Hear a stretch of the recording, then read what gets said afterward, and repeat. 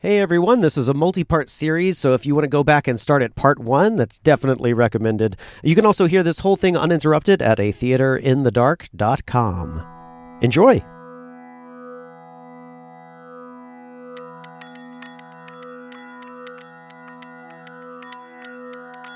A Theater in the Dark presents A Murder in the Court of Xanadu, written by Corey Bradbury. The cast includes Nessa Amherst, Robinson J. Cyprian, Van Farrow, Gabriel Fries, and Erin Lynn as Marla. This project is supported in part by a grant by the Illinois Arts Council Agency, a state agency, and supported in part by an Individual Artists Program grant from the City of Chicago Department of Cultural Affairs and Special Events. The show's original music is composed and performed by Paul Sotnick and is directed by the author.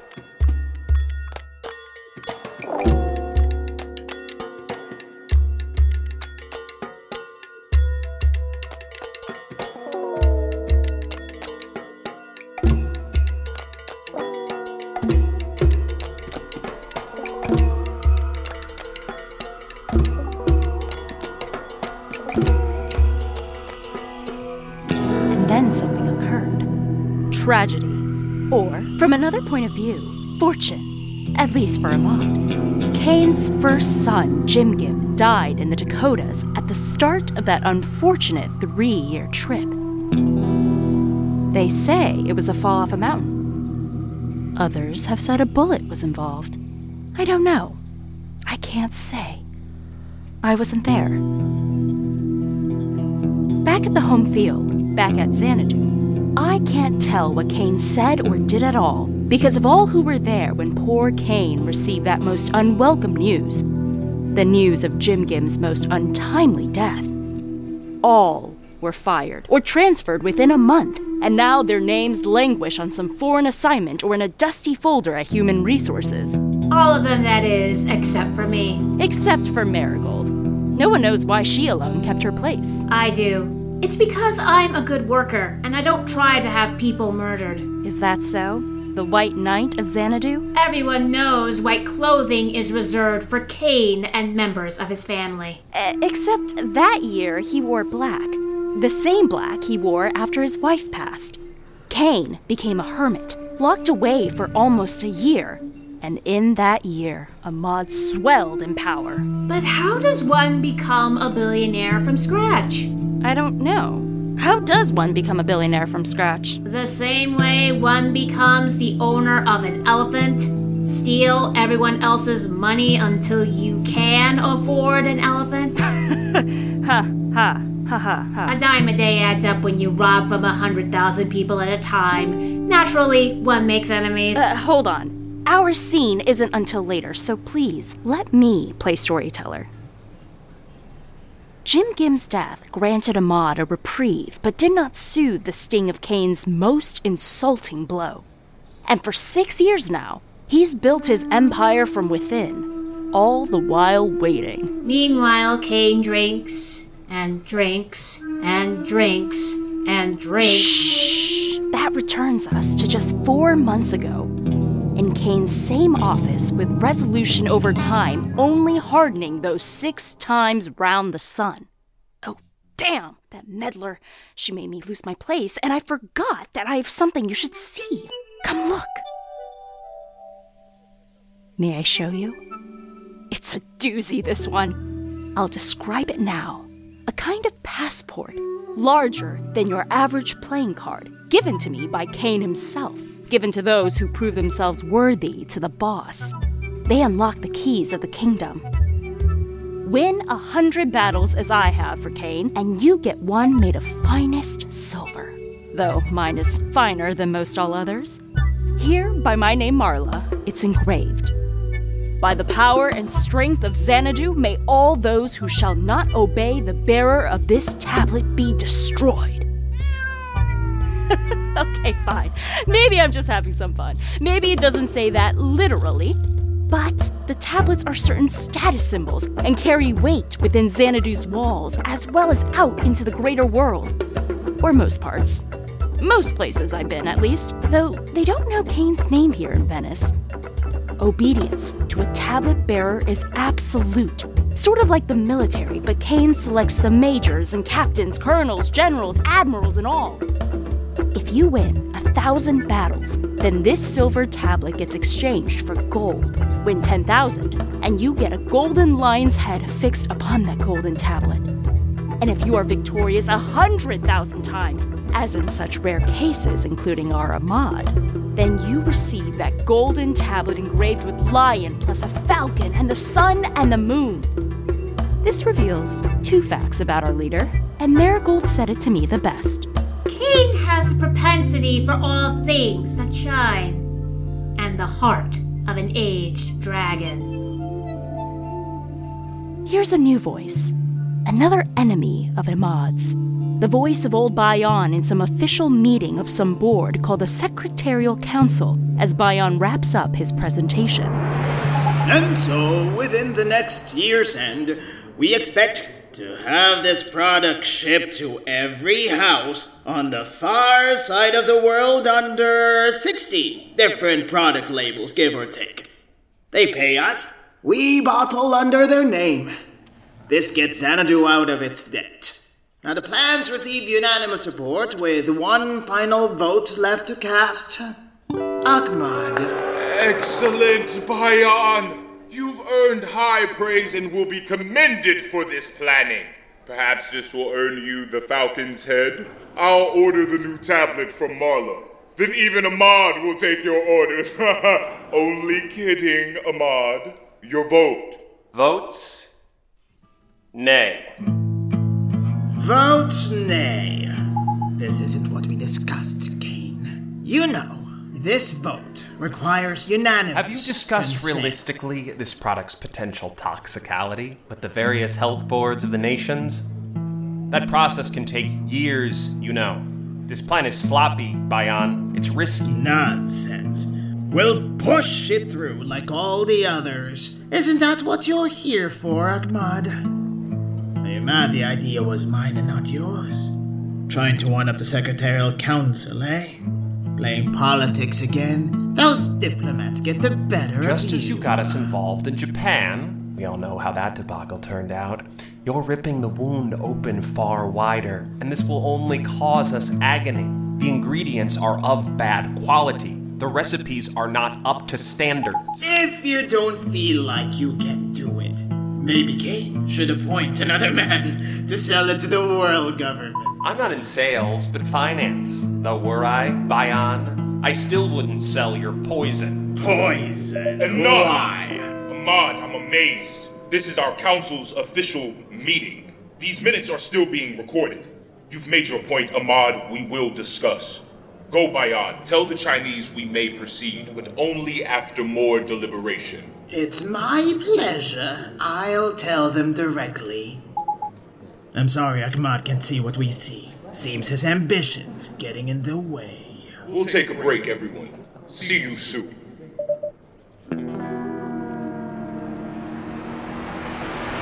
Ahmad, you insult a distinguished guest. And you allow yourself to play the fool when you should be playing Emperor King. Watch your mouth. If I hadn't had a drink this morning to soothe my nerves, then I would think twice about allowing you to stay in your position as secretary. Bayan's been with Xanadu for decades. He's one of the last of the oldest guard. I look out for your best interest always.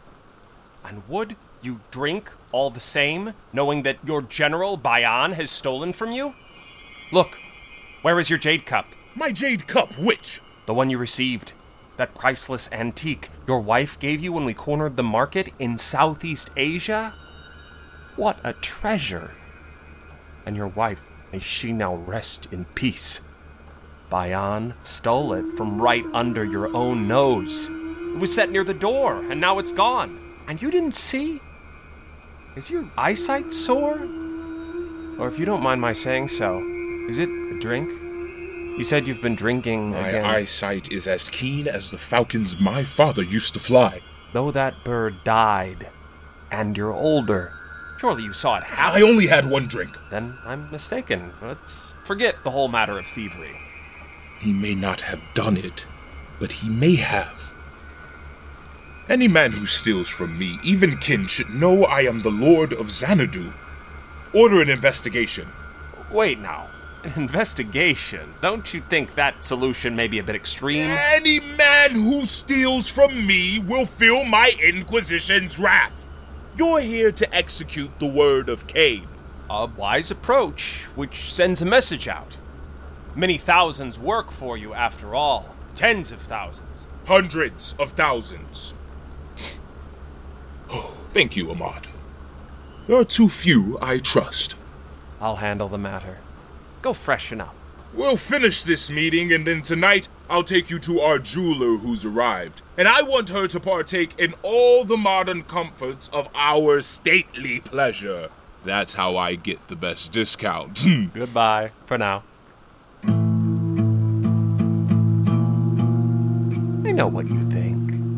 I'm no petty thief. What, you think I'd slink up to the shelf and jam the thing in my pocket like a Saturday morning cartoon villain? I held you in higher regard than that. I deal with elephants, and not with ants.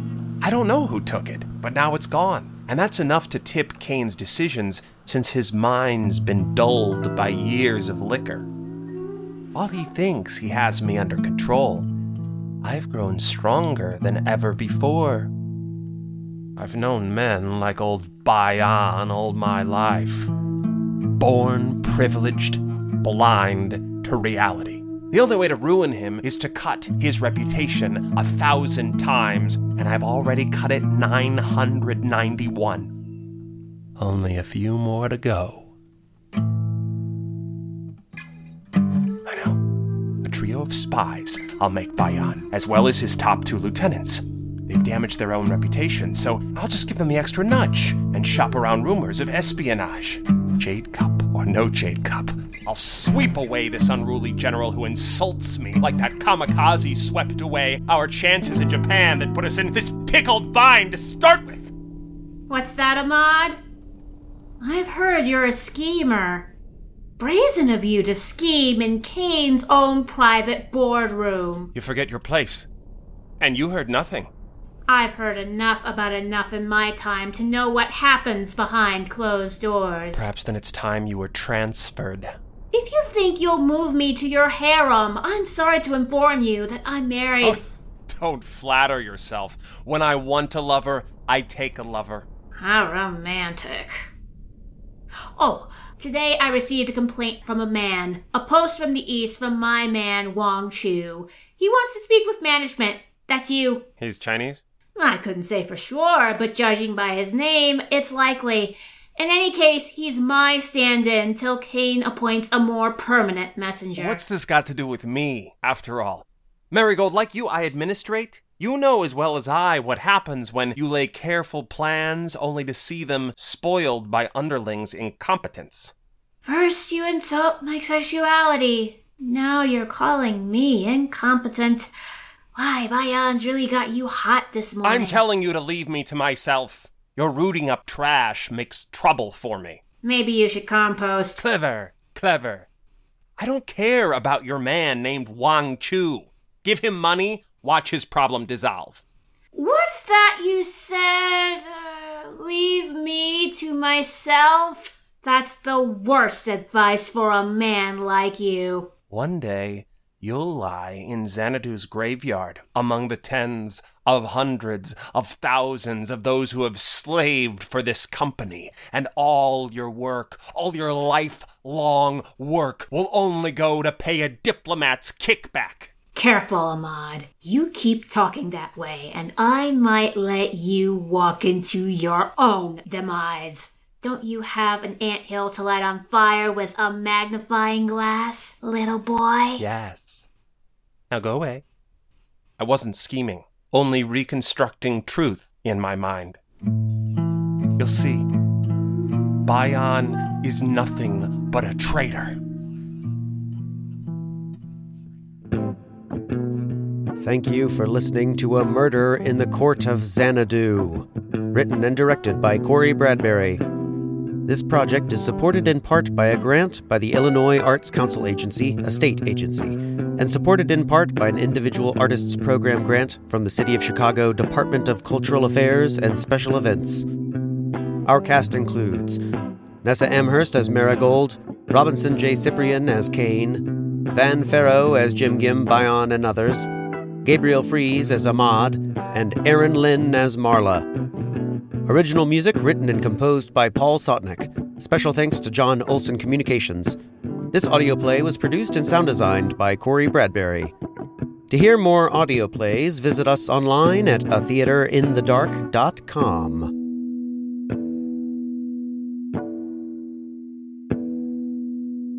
A Theater in the Dark creates stories through sound. Let's hear a short excerpt from another original audio play of ours, sci-fi thriller A War of the Worlds.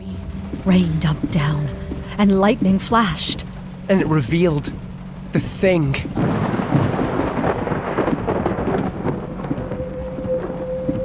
A metal Martian tripod. 100 feet high, rolling forth at a terrific speed. As powerful as horses stamping earth, but tall and monstrous. I pushed the gas and brought myself closer, within 200 feet. Spider legs ripping, shredding down the highway, clearing a path. Please, baby, please. I followed the Martian tripod closer and closer still, careening toward Chicago. It lumbered forward, 2 feet in the air, the third holding all that beast's weight and motion. I strained my eyes to see. And then I hear the sound. A siren-like howl. And then, to my left, a second Martian tripod, so close I can only make out one mechanical... HG, you've got to move! I scream and wrench the wheel hard to the right! You can hear this audio play uninterrupted at our website, atheaterinthedark.com.